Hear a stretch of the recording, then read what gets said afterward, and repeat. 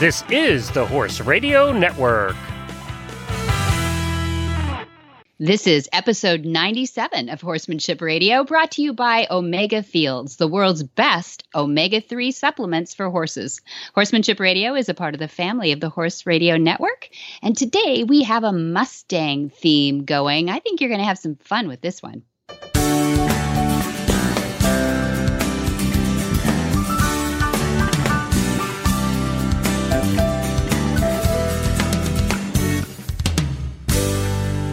This is Debbie Laux, and you're listening to the Horsemanship Radio. Thanks for joining us. Horsemanship Radio airs on the 1st and the 15th of the month, and I have my producer, my coach, my mentor, Jen, with me today. How are you, Jen? Hello, Debbie.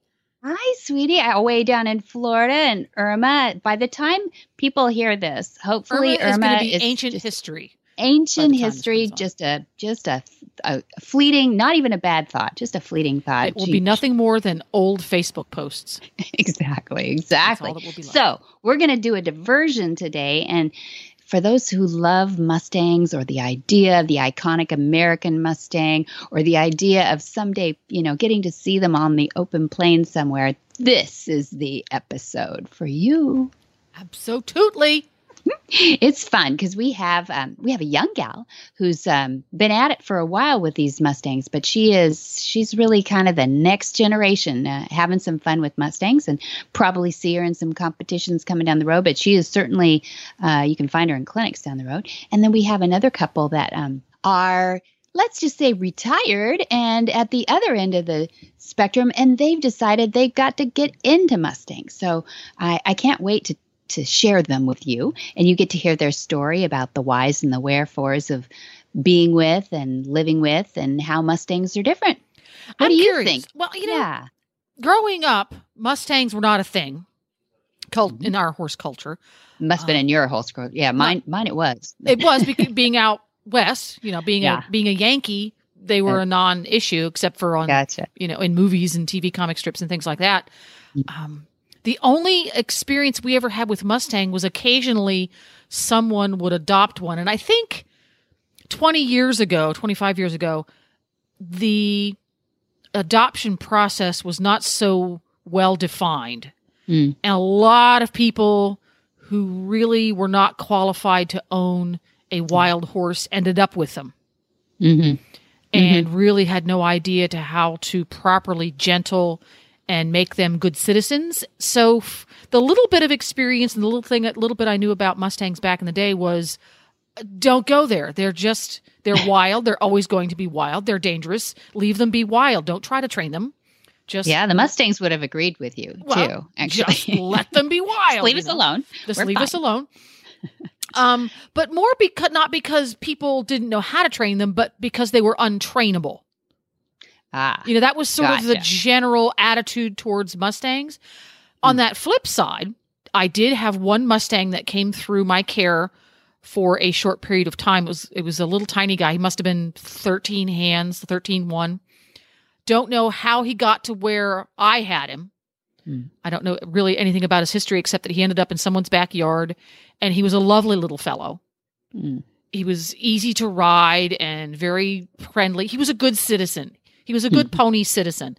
And I found him for one of my riding students at the time, was a preteen, and needed something small but fun. Now, mind you, when I found this horse and found him his new home, he had the brand on his neck indicating he was a Mustang. But that was not part of the sales pitch, believe me. Because, for us, it was like, no, that's not a good thing. So it's so interesting for me now to watch this prison numbers under his orange jumpsuit. Right? Yes, it's like having a rap sheet. Yeah, ex-con. That's sad. Yeah, they were prejudged. Now, for you, growing up, was it obviously Mustangs were at the forefront? But was it the same attitude towards a Mustang? Was it don't bother? Yeah, it definitely was for professionals. Let's put it that way. But on the other hand, it was a little less structured, as you say. certainly there weren't as many in the holding pens as we have now. So therefore, this whole Mustang brand thing was a little less common, when I was growing up. I mean, people would find Mustangs, people could round up Mustangs, and now I'm talking, we're going back and I'm aging myself here, but they've always been, the BLM has been in charge for, I can't remember how, as far back as I can remember. And BLM has always had this love-hate with the citizens and then the people who own the cattle. And, there's just all this competition for ground. A lot of entanglements, yes. A lot of politics, too. Yeah, exactly. And so growing up, I mean, we always thought the Mustangs were amazing horses because they're the sturdiest feet on earth, of any, they're feral horses mixed in with there too. There was the iconic Mustang, the Spanish Barb that you can see with the feathers and their little stature and beautiful flowing manes. I mean, they just really look right out of the Spanish Barb. You can tell. And then, then there's the occasional turned loose horse that gets in. Sure. So there was a bit of a, I would say maybe a feeling that it was a ragtag group to some degree, but the American iconic Mustang was always, I think, revered in my circles growing up for all the right reasons. Although they really didn't have a competition slot, right? Precisely, yes. Why for someone who's in the competitive industry of horse? Yes, the Mustang didn't hold a great deal of interest at that time, I guess.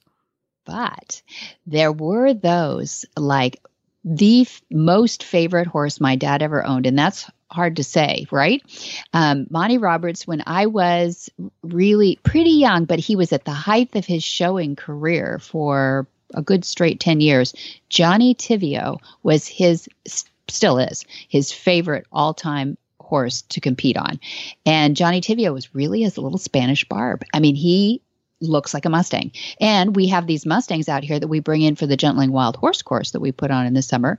And we've got these guys, we've got Diego right now who looks like a knockoff of Johnny Tivio. Oh, wow. And then we've had other cousins to Shy Boy, and they all, they're all bays and they're all beautiful, but they all have that Spanish Barb look, and they are amazing, smart. They're survivors, Jen. Yes. That's what the American Mustang is. They've been surviving for hundreds of years on a desert where if you took a MIT scientist, I would put my money on the Mustang, Yes. You put them out in the desert and they have to survive. No. Yes. There's just endurance and survivalship built into them. They can gain weight on air and sand. Which when they become domesticated is a little bit of a downside. A problem. Yeah. Poor Shy Boy. People, when they come to the farm to visit and they, iconic Shy Boy, he's 24 years old now, and he was the subject. Dad adopted him and was the subject of Shy Boy, the Mustang that came in from the wild. The BBC came over here and filmed him. If you haven't read the book or got the DVD, please do. It's just, but take a Kleenex with you. It's just wonderful story, and he's still with us. The BBC documentary, if you can find that, oh my gosh. So good. So good, because it's so real, right? I mean, it is a documentary, but it's got a story. Beautifully filmed. It's just beautiful. Yeah. Mm-hmm. And he has to live on a sand paddock. So people will come to the farm and go, why do you have him on a sand paddock? Well, for his health. Yes. He will find, little twigs around the side of that bin. And he stays by the racetrack, and he has a beautiful spot overlooking everything on the farm. He pretty much runs the farm, by the way. But his little spot down there at the track is beautiful because he can look all the way across the front. Seen it. Yeah. That's right. You've seen it here. And now we have other Mustangs on the farm. But I mean, what was fun about putting this episode together is we've got this Mustang Maddie who appreciates the Mustangs, and then we've got Gary and Joanne, but Joanne is really our horse lover who always wanted to. So what's one of the first horses she really gets back into with? She adopts a Mustang. Oh, wow. So it's such a cool story how she comes about it and how she gets involved with a Mustang. You just have to hear the story. It's so good. I'm saving it for you. But a couple of little fun things to note coming up that I can give you a little preview of news that I'm not supposed to share. So here's news I'm not supposed to share. That's right. Okay. Cover your ears if you don't want to hear, any news that I'm not supposed to share. But it's something we're working on. Is a TV show that is currently in Europe is going to come over here probably with technology, meaning you might find it on Amazon. You might, one of those kind of distribution systems. We can stream it. I love those kind of TV shows. Exactly. And we have proposed to them, and I think we can pull it off, to put together some Mustang shows that are based on the Gentling and Wild Horses. Fun. So yeah, I think people will get a little peek into, what that world all looks like, and maybe have an interest then. You can see how with incremental training, these horses are so smart, and they are not untrainable. They're just really smart. And when you get them trained up, guess what? Just, you better be as smart as them, because they'll take you home all in one piece. It's like having one of those dog breeds that you have to be a good trainer to have that dog breed. Not because the dog's dumb, but because the dog's smart. Yeah. See? But not, and they're not, let's use dog as an analogy. They're not one of those breeds that you worry about with the kids or anything else. Not at all. These turn really into super solid horses. And now you're starting to see them used.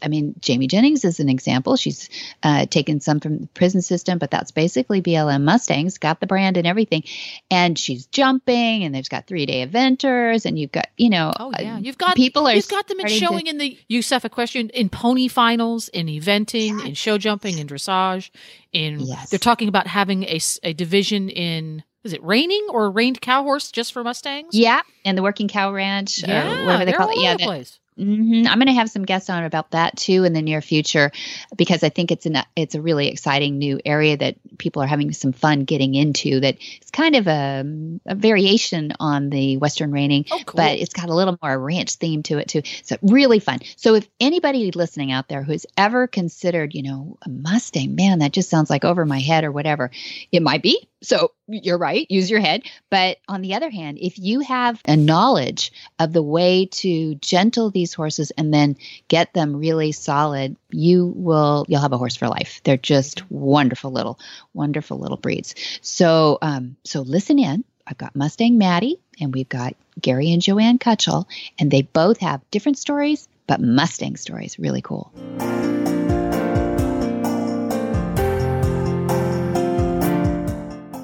Horse is your partner in sport, in leisure, and just in life. To keep him at his peak performance and optimal health, a solid nutritional foundation is key. Ideally, horses are able to graze fresh, growing grasses, which most closely mimic their natural diet. But that may not always be possible, and we may need to supply some of those missing ingredients in today's diets and provide more functional foods. One component of a horse's diet that is often underfed are omega-3 fatty acids.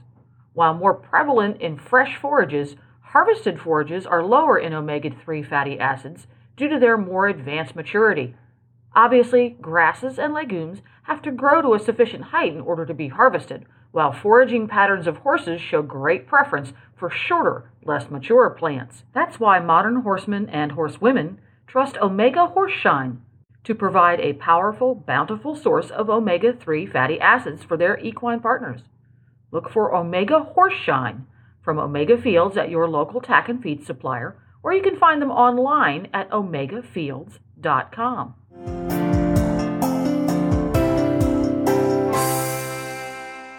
A lifetime equestrian, Madison Shambaugh's world was rocked when she encountered her first Mustang in 2013. Captivated by their heart, their mind, and their innate freedom, Mustang Maddie has made it her life's mission to promote and showcase the Mustang while raising awareness for the plight of the American wild horse. Together with her Liberty team of formerly wild Mustangs and accompanied by a unique herd of zebras, too, Madison travels the country to share her training methods and advocate for wild horses. Wherever she goes, Maddie's message rings true. Every horse has a potential for greatness, and it's up to us to help them reveal it. Well, welcome, Mustang Madison Shambaugh. How are you? Good. Thank you for having me. Oh, we're so excited to have you. Now tell me, you go by Maddie, but I want to hear the story about how it became Mustang Maddie. But before that, where are you calling us from? Where are you hailing from right now? I am calling you from Ridgway, Colorado. So the southwestern corner of Colorado. Southwestern corner of Colorado, and it's in the middle of the summer. So are you, weather's okay on your part? The rain season kind of just started. So usually it's some thunderstorms in the afternoon. So we just got in from working some horses and doing a little bit of filming for an upcoming training series that I'm working on. And now we'll kind of wait out the rain. Okay. Well, our producer Jen here is having some lightning storms in Florida too. So if we hear some futzy sounds, we'll know that Mother Nature is live and well. Oh, yes. But yeah, I wanted to get into that. So you're filming right now and you've got a lot of things going. Take us back a little bit about, I know you're a lifetime equestrian. We've introduced you as such, but you met your first Mustang in 2013. Tell me how that was. Were you riding English at the time, or you've always been a Western girl?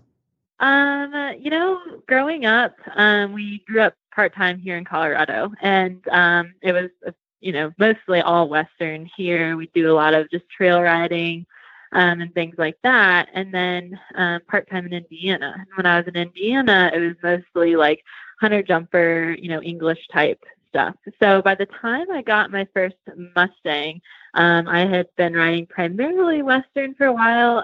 When I was about 10 years old, I started barrel racing and kind of got hooked on that. And then I kind of kept up with some dressage and some lower level eventing type stuff on the side. But by the time I was riding, pretty consistently and barrel racing by the time I got my first Mustang in 2013. Yeah. So tell us about that encounter. Okay. So was it love across an auction room, or how did you find this Mustang? What happened really was I had been drawn into the Mustang for a while. By 2013, I had found out about the Extreme Mustang Makeover competitions back probably when I was about a junior in high school, through the documentary. I think it was Wild Horse, Wild Ride. And I saw the trailer for that. It completely gave me shivers. I got really excited.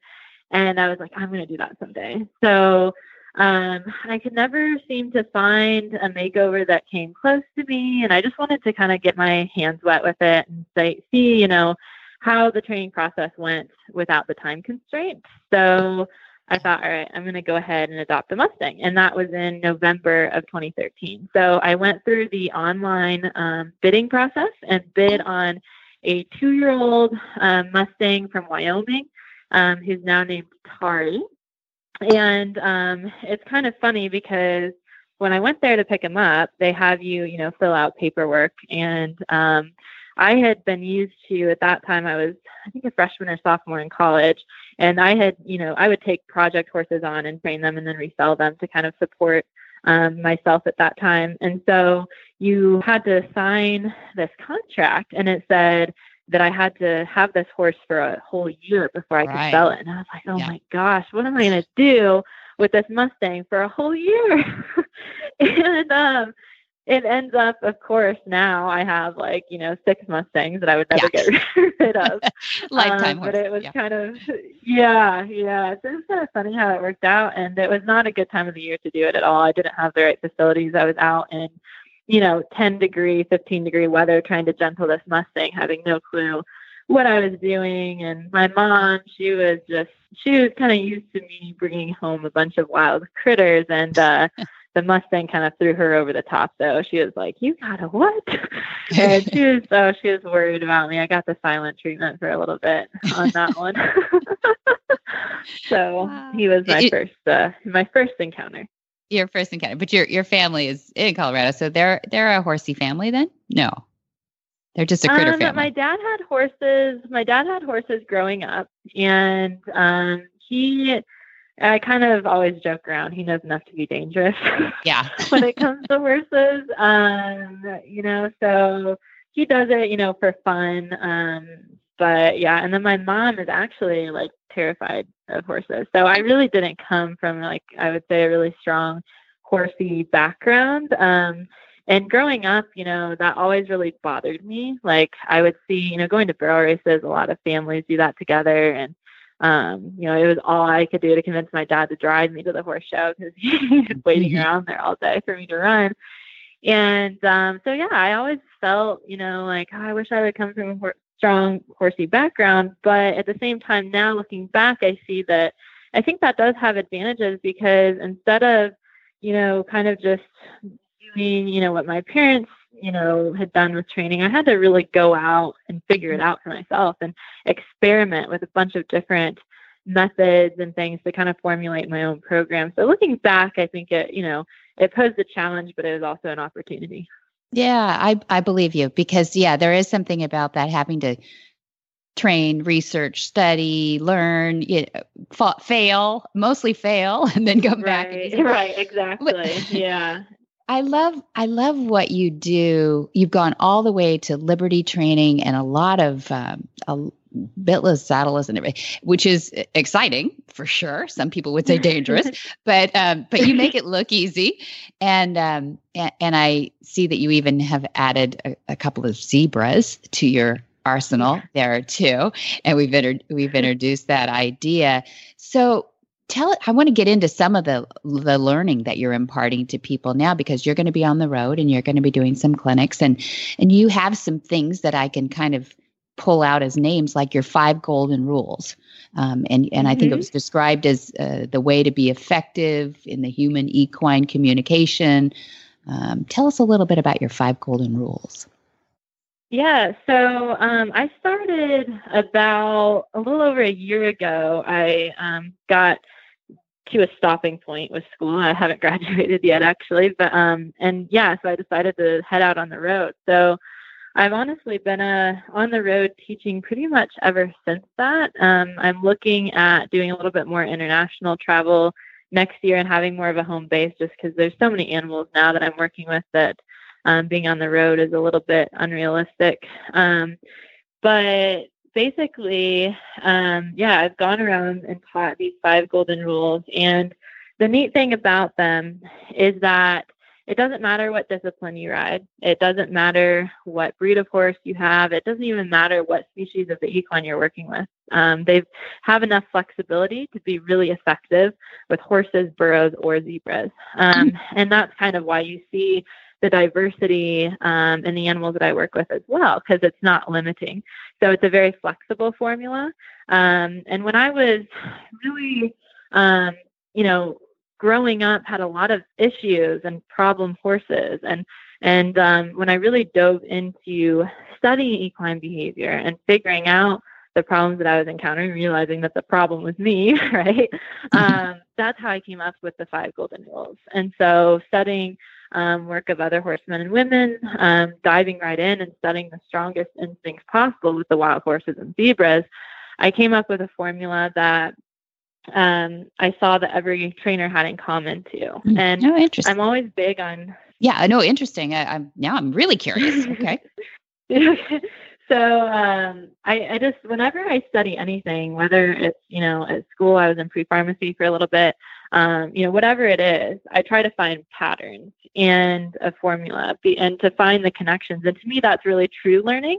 But a lot of times today we are stuck on the memorization part of the learning. So we're trying to memorize an overwhelmingly amount of, exercises and magazines and DVDs and, whatever, and quick fixes and things like that. So if we can actually understand the formula that underlies all of that, then we can start figuring out things for ourselves. So I always say when I go to teach the clinics, I say, even if you just walk away from here understanding how to apply this formula, then you can get into any situation, whether you're working, on a 4/4 yield on the ground or you're working on a flying lead change under saddle, you're going to have the tools to give you to work through that. So the 5 golden rules are separated into 2 categories. The first 2 rules deal with how to motivate your horse.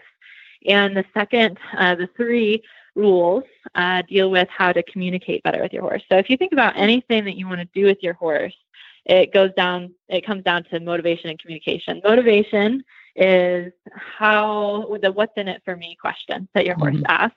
Why should I do it? And the communication is, what are you asking me to do? So if you can address those two things, the limits or the possibilities, I should say, with your horse are almost endless to what you can accomplish if you really nail down those two categories.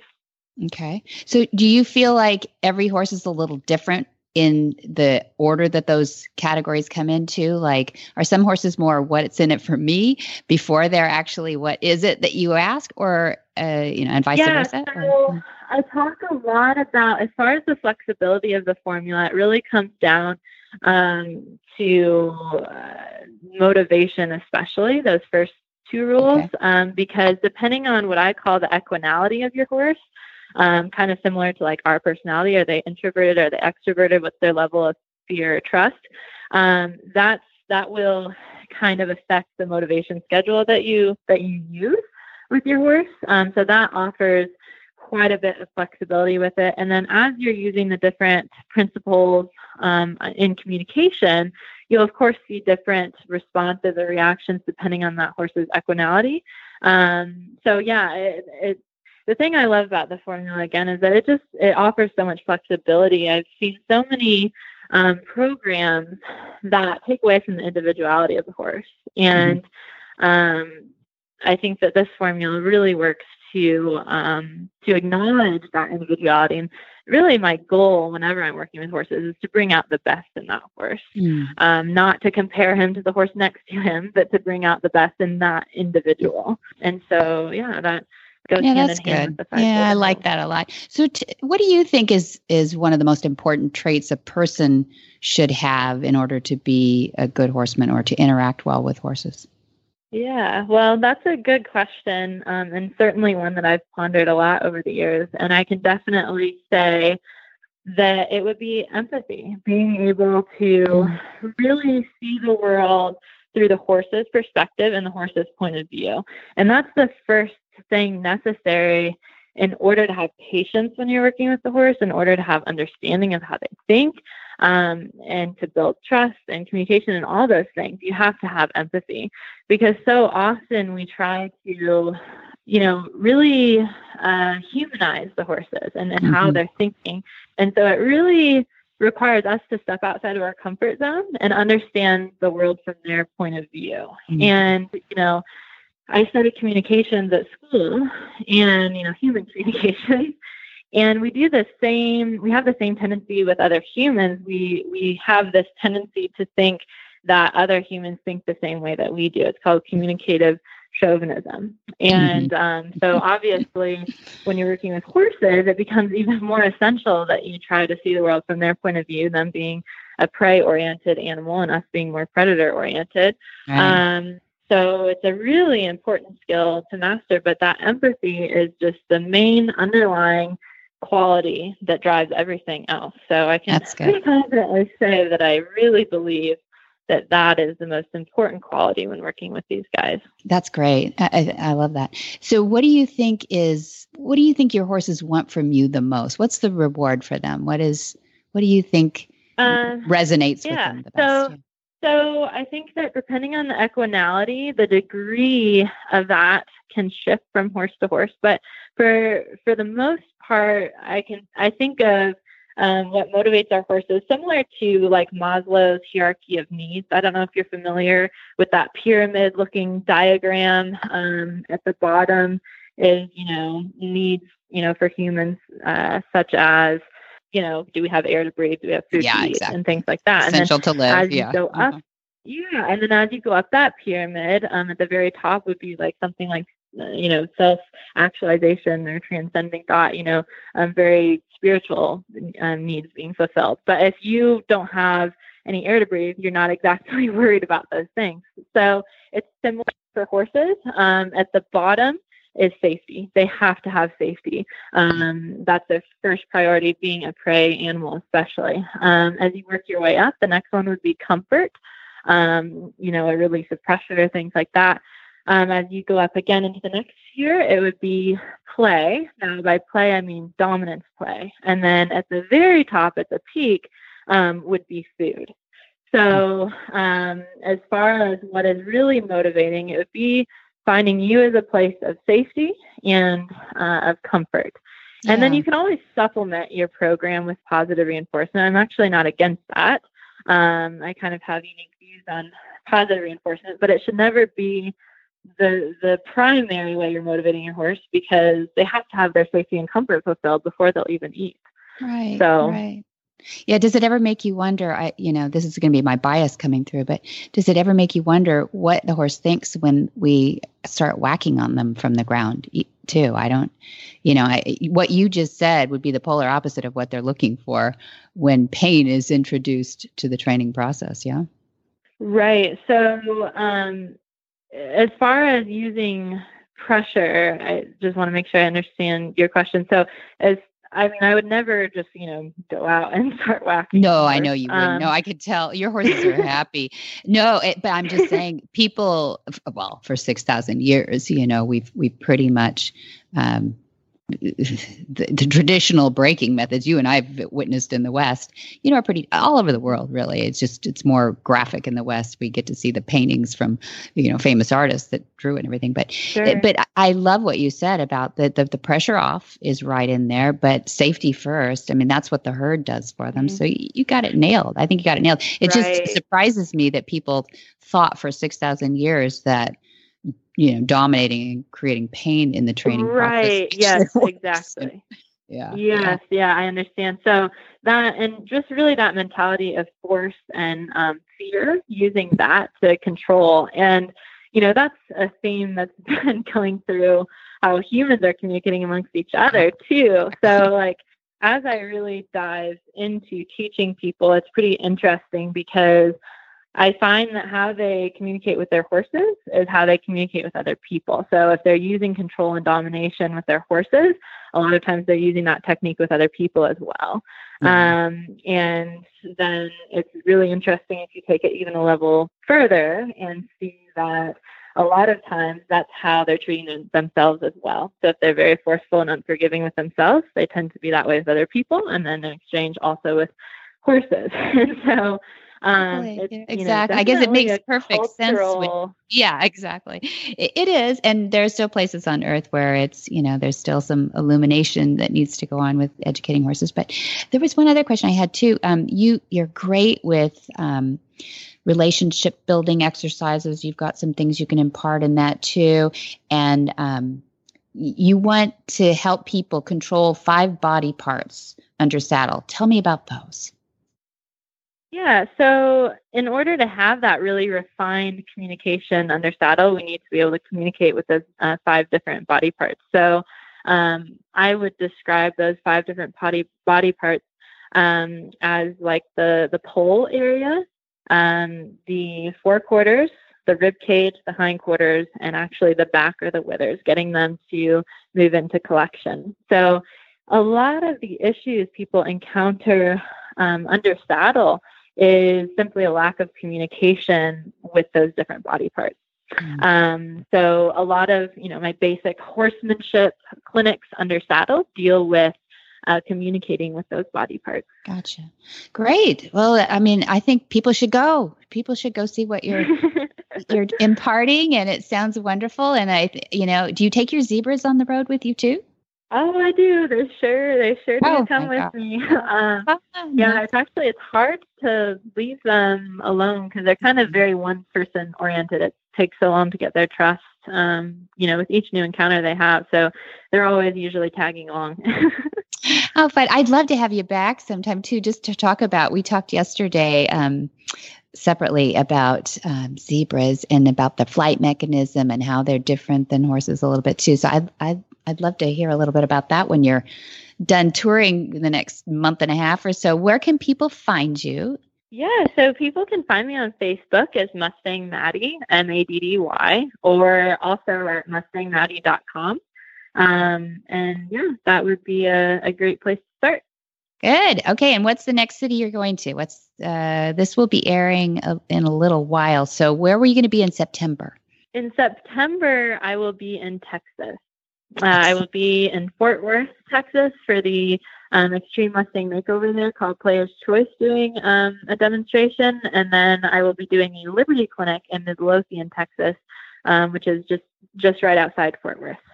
Great. Okay, so we'll put a link in our show notes too, so people can find you if they forget about that, or they hear this while they're driving. So don't have them looking up Google while they're driving or something. But and they can go in the show notes. And I appreciate you taking out the time today too. We sprung this on you, and you were just a rock star to do it. Thank you. Well, thank you for having me again. Okay, we'll talk soon. Hi, Carol Herder here, president of Cavallo, home of the world's most trusted and popular hoof boots. You know, one of the most interesting parts of what I do is the many horsey stories I get to hear. Most of them are really uplifting. Some are stories of challenges, and a few are downright sad. Recently, a wonderful woman took the time to approach us at a show to share a story about her horse who went down in quicksand. It started out as a really scary story. We were holding our breaths, waiting for the outcome, and it turned out wonderful. They winched the horse out relatively unscathed, albeit, a little traumatized, and everyone standing around were super amazed that he still had his Cavallo hoof boots on. Scary story with a good ending. Another testament to Cavallo. If you don't have a pair for your horse, it's time. Cavallos are easy to put on, easy to take off when you want to take them off, and they stay on. They stay on in all terrain. Cavallo, the world's most trusted hoof boots. Joanne Cutchell is the daughter of a Michigan farm-raised dad and a Hollywood-raised mom, and began riding at 6 or 7 near their California home. It was love at first ride, and it blossomed into horse ownership and a move to Anaheim, California. And that was before Disneyland was built. Riding and showing took Joanne all the way to studying at Cal Poly. It's California Polytechnic College in San Luis Obispo, where she earned her teaching credential, and her equine classes included a tour of Monty Roberts' farm. Isn't that interesting? She also had the opportunity to exercise broodmares there and gentle a Poly colt, one of the Poly horses that they had there. And most importantly, she met her future husband, Gary, an architecture student. So we flash forward to 2013, and on one of those frequent cruises through Solvang when she was revisiting her college, she saw the farm bearing Monty Roberts' name, decided to visit, and were welcomed by the Roberts family and staff, and now have made new friends while taking the join-up courses and the Gently Wild Horses courses. They also volunteer at every Horse Sense and Healing clinic, and recently they adopted a Mustang. As a retired American Airlines pilot, now Gary, becoming a horse husband, has fully enveloped the equine environment, and the adventure continues.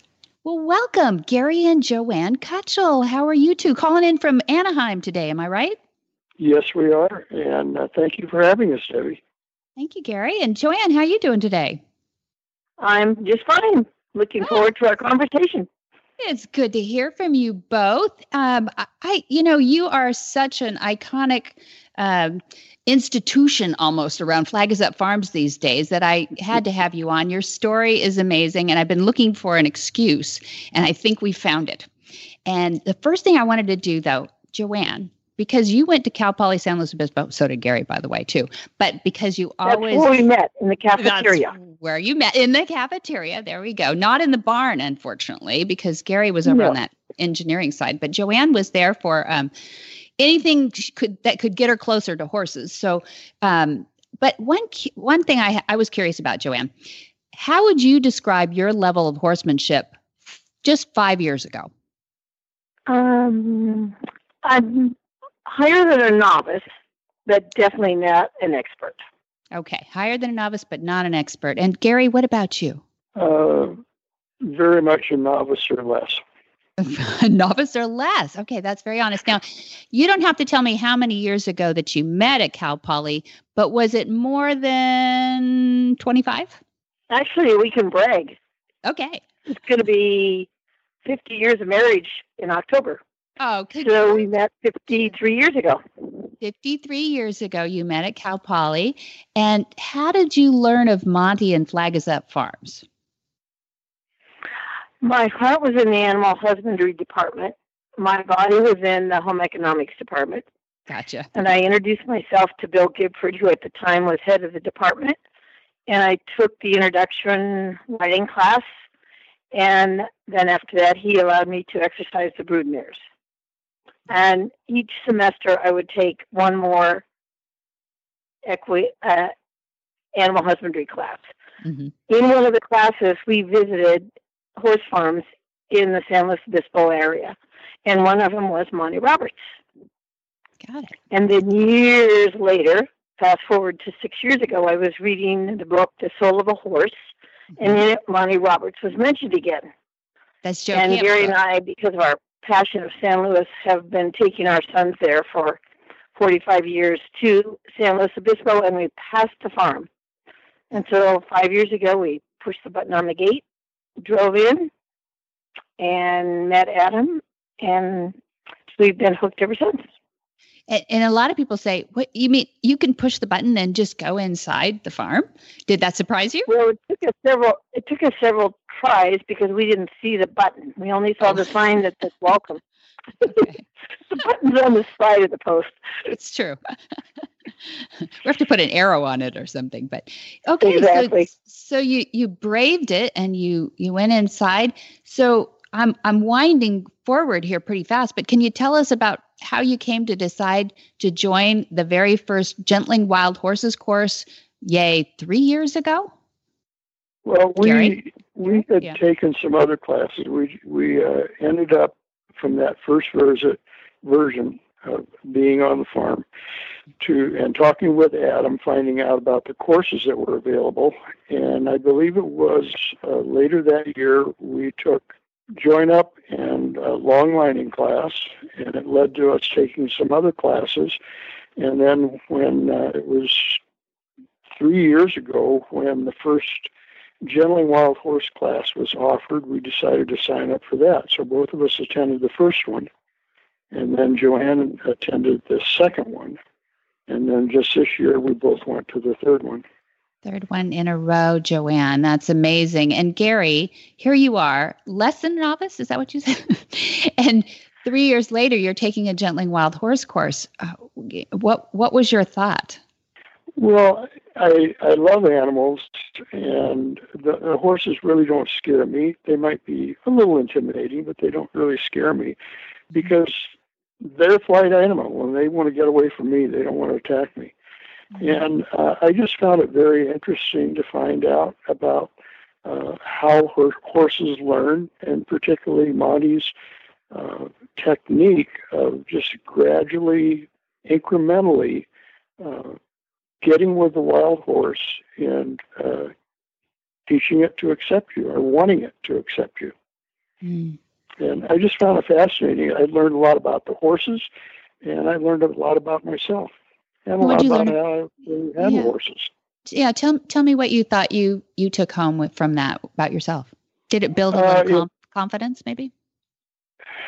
Well, yeah, it was more confidence and more understanding of the horse.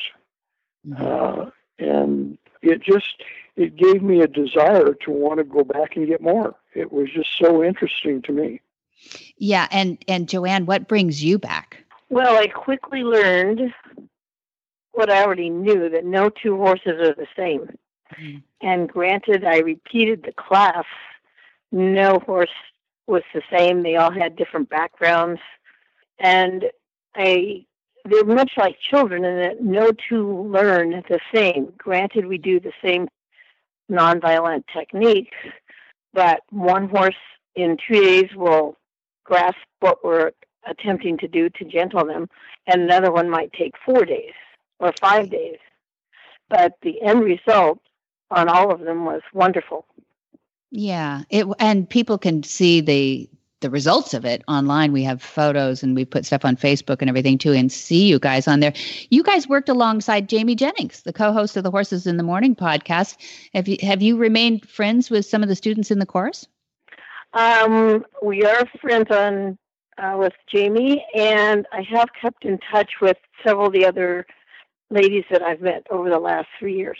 Yes, They want more pictures. They want more pictures. They want to stay tuned. They want more.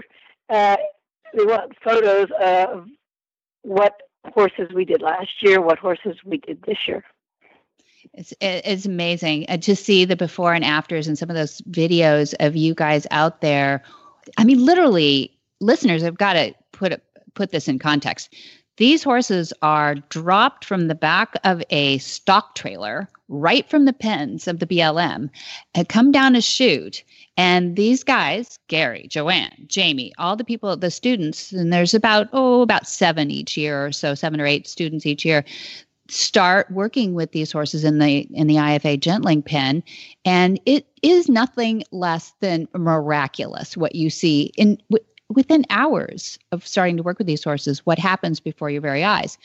But I think the miraculous thing for me was to see this mix of students that they didn't know each other. I mean, you two knew each other, but most people in the class don't know each other. And you're working like a team within the first day and two. You've got the equipment is very simple out there. To me, Joanne, all this led to adopting a BLM Mustang. You got to tell us about Tucker. Well, once before we had considered adopting a horse, and it was adopted pronto in front of us. Oh. So when I was taking the class last year by myself, each day I would ride the bike around the farm at lunchtime and just see the horses. And the second day out, I called Gary. I call him every day at lunch. And I would call him, and I called him and I said, Gary, there's an awesome horse here. A gelding. He's 3. He's beautiful. And it would be awesome to have a second horse in the family. Our granddaughter rides. That's right. 2 people in the family could go riding at the same time. And many wives have been in this conversation. Many wives have made this call. I waited for his reply. I'm sorry. I waited for his reply, and it was very quick. He said, get our name on the paper quick. Oh. So I went back into the classroom, talked to Denise Heinlein, the current instructor, and I said, are we totally crazy? And she said, no. Gave me a big hug, and the paperwork was signed. Oh, my gosh. Gary, thank you for being a great horse husband. He is. He is. You know what, Gary, I was thinking, I saw on the board last week or 2 weeks ago, I guess, when the Gentling Wild Horses was going on, that one of the gentlemen that was in the course from the Forest Ranger Service had put the hieroglyphics. Can you tell us about Tucker's hieroglyphics on his neck, that BLM Freeze brand they put on there? Yeah, the Freeze brand is put on by the BLM, and it designates that the BLM is the one that puts the mark on the horse, and it says the age of the horse in these hieroglyphics, and it gives a 4-digit number. And these numbers are cataloged as to where the horse was picked up. Mm-hmm. And if you look at the hieroglyphics, which equate to a number, I believe Tucker ended up with the number 9929. And that was showed that he was caught up a little bit to the northwest of Las Vegas at Wheeler Pass. Mm-hmm. Okay, that's great. I didn't know that. I know you can go online and look at it, but I didn't know that there was this beautiful pattern that they'd set up and that you can just interpret that from these patterns. And I think it makes it more fascinating to look at individual Mustangs that way. But thank you for adopting one more. It's like one little more star in the sky. We've got these angels out of our holding pin. So I appreciate you both for doing that. And you've both become board members at Join Up International, the nonprofit that is the umbrella of these programs, these courses. And I was wondering if you could each tell me what's your vision for the work that you do on the board of Join Up International.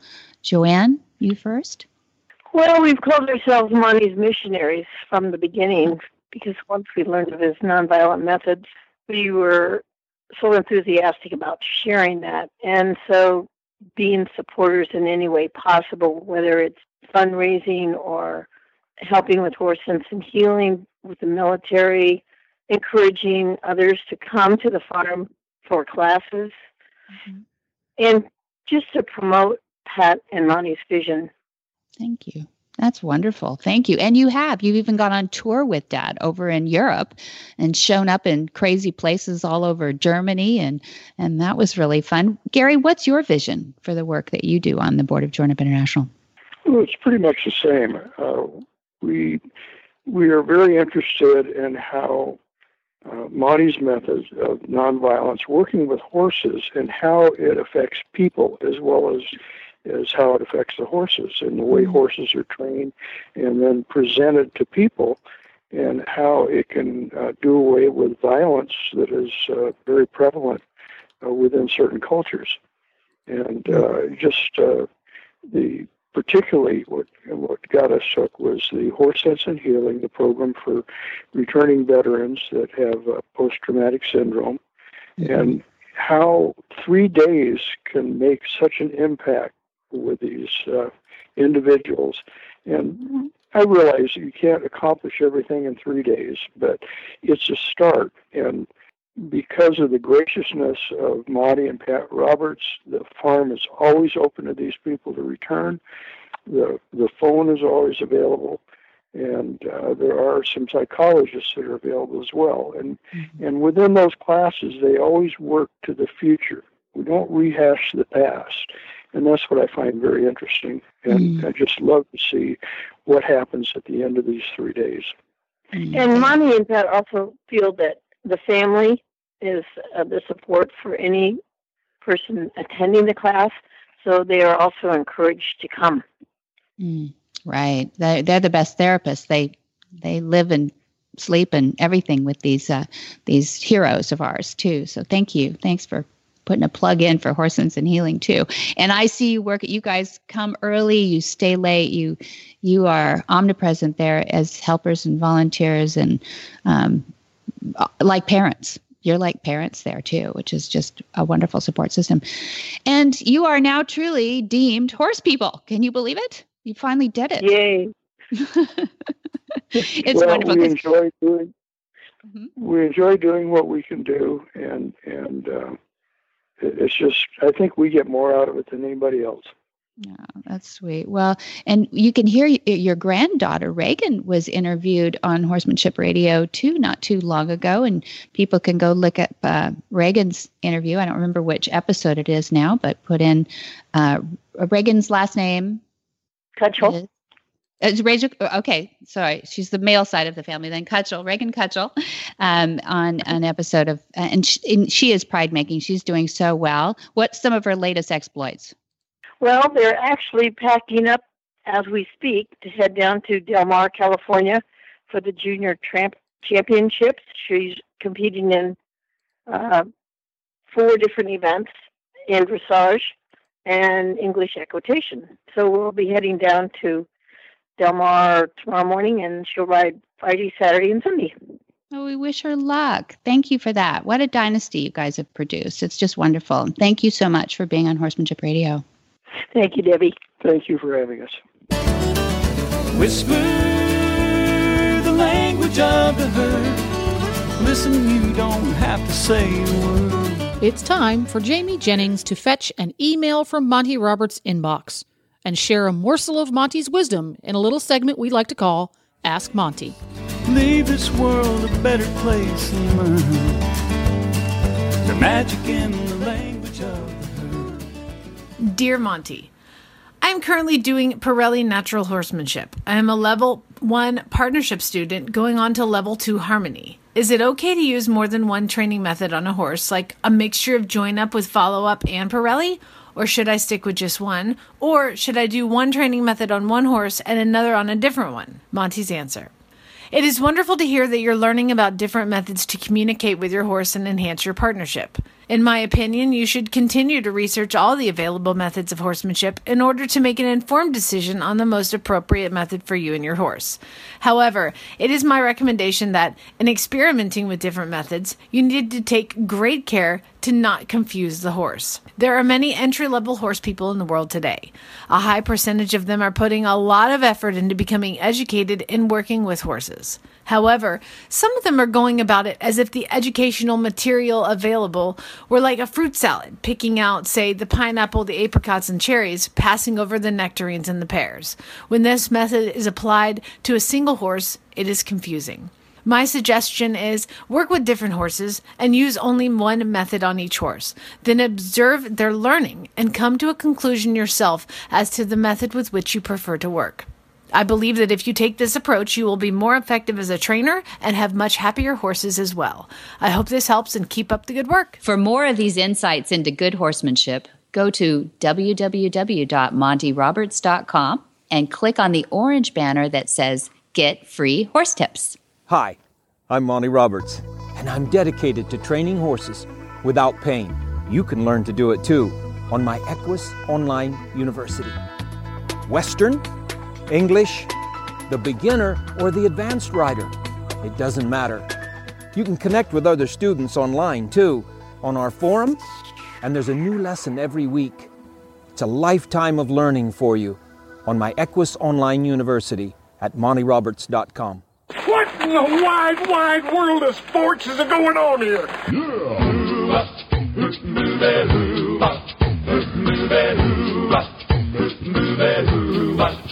Where in the world is Monty Roberts? Monty is looking forward to meeting some new friends, two-legged and four-legged. October 14th starts his tour in Otley College, United Kingdom. And then October 20th, we have him at Hartpury College. October 25, Marist Wood College. October 28th, at the Lewis Equine Center in the UK. November 2nd, he's at the Richmond Equestrian Center in the UK. And November 4th is his last stop in the UK at the Alnwick Ford Equestrian Center, November 4th. The November 9, now he's got 5 days to get himself over to Germany, and he starts in Ansbach on November 9. November 11, he's in Nubelach. And November 12th, he is in Nubelach again. That's a second day in the same event. And then he does the same thing in Berlin. He'll be November 18 and 19 in Berlin. Then we've got those long-term planners, those people pulling their 2018 calendar out already.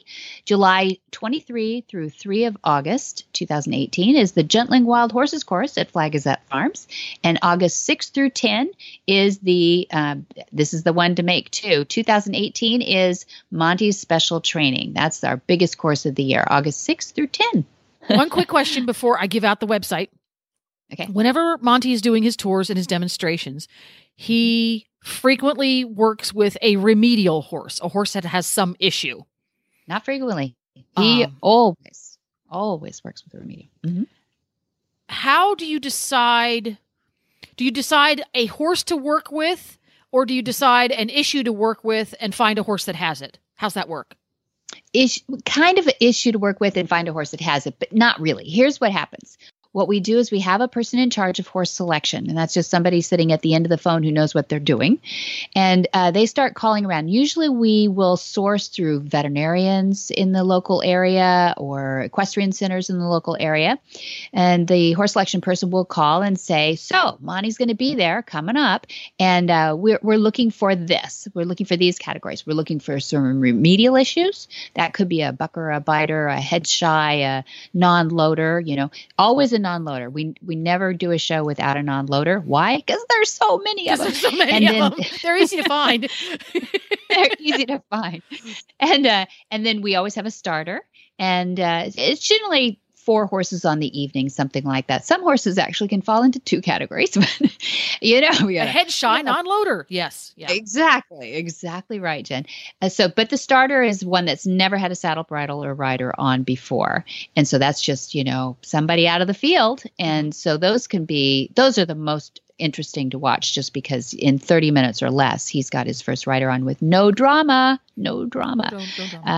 Sometimes they'll crow hop a little bit, but that's not very many of them. It's a small percentage that actually do. So it's a really interesting thing. So we don't take the reason we have a horse selection, so they all gather up. So if the horse selection person says, oh yeah, you fit the category, bring him in, I believe you, Mm-hmm. And so on the morning or midday that day of the tour event, they will meet and outside of the equestrian center, and one at a time, a horse handler will bring him into the round pen. Monty sits outside the round pen with the owner. hears the owner's plight, and the owner is really auditioning that horse for that evening. So often it is very dramatic, the stories. And sometimes the horse won't do it at all. You know how that works, right? Your car is clunking at home, and then you get there and it's doing fine. So he makes sure that it's manifesting whatever issue that the owner is saying. Doesn't always agree with the owner. Sometimes the horse might have different issues than he believes that they're really manifesting. Sure. For example, what the owner sees. The horse comes in. Exactly. Well, sometimes they'll say, well, this horse is head shy, let's say. And the horse doesn't really prove to be that head shy. Just maybe buffaloed the owner or something, just lifts its head way up, or whatever. But when Dad's having the horse handler move the horse around the round pens just to see if it's lame or doing anything it shouldn't do out there, then he might notice it's cross-led a lot. And then he goes, do you lunge line a lot, or do you long line a lot? Oh, yes, every day. And he knows that single line lunging often creates a chiropractic adjustment need. In other words, it gets that horse really doing a lot of cross leading in a round pen like that, in a small circle. So he'll say, I'm going to take your horse, but I'm going to take it for a double long lining demonstration where we'll put a surcingle on and correct that horse, pull that horse up under himself and, kind of round that top line and show them how you can keep them in a better frame and also show that it's not that hard really to double line lunge. Like, he makes it look easy, I realize, but once you get onto it, it's so much fun. So there you go. It might have been in for one remedial issue and comes out for another issue. Yeah. And so at the end of the day, or at the end of the horse selection, hour or two, we select the ones that seem to be the most broadly educational. We've had lactating mares. They get, no, you go home. We don't need that. Or tiny little minis. They're not highly educational for most people, So there are categories that we throw them into, but we don't throw them out because they're too hard or too easy. Unless there's a horse that's so remedial, it's not fair. You don't have enough time in an evening to do. Yeah, sometimes they have so much baggage and there's so many layers that you really need to start from the whole square one of, I'm a human, I'm not going to eat you, and we need to give you the time to come to that conclusion. You don't want PTSD horses in situations like this. Yeah. No. Well, and you couldn't do a wild Mustang, that's never had a halter on or something like that in these demonstrations. But they're really fascinating to watch this horse just evolve right there with trust. You get a join up on them, and then they, they're loading in a trailer, and maybe it's been this person's been riding to all the shows for years, because they couldn't get her in the trailer. And a lot of people ride their horses to the events because they couldn't get it in the trailer. And Dad always promises, I will ride your horse home if I can't get it on the trailer. And he's never ridden one home. So it's always working out. It's a lot of fun. It's a fascinating subject. It is. So if you want to find out more about Monty's European tours, find out about things he's doing here in the United States, you can find it all at MontyRoberts.com, or you can go old fashioned and give him a call right there at Flag Is Up Farms. The phone number is 805-688-6288. And for details about today's show, you can go to horsemanshipradio.com, where we will have links, photos, and more information about our guests, as well as our sponsors. We can't do this show without them.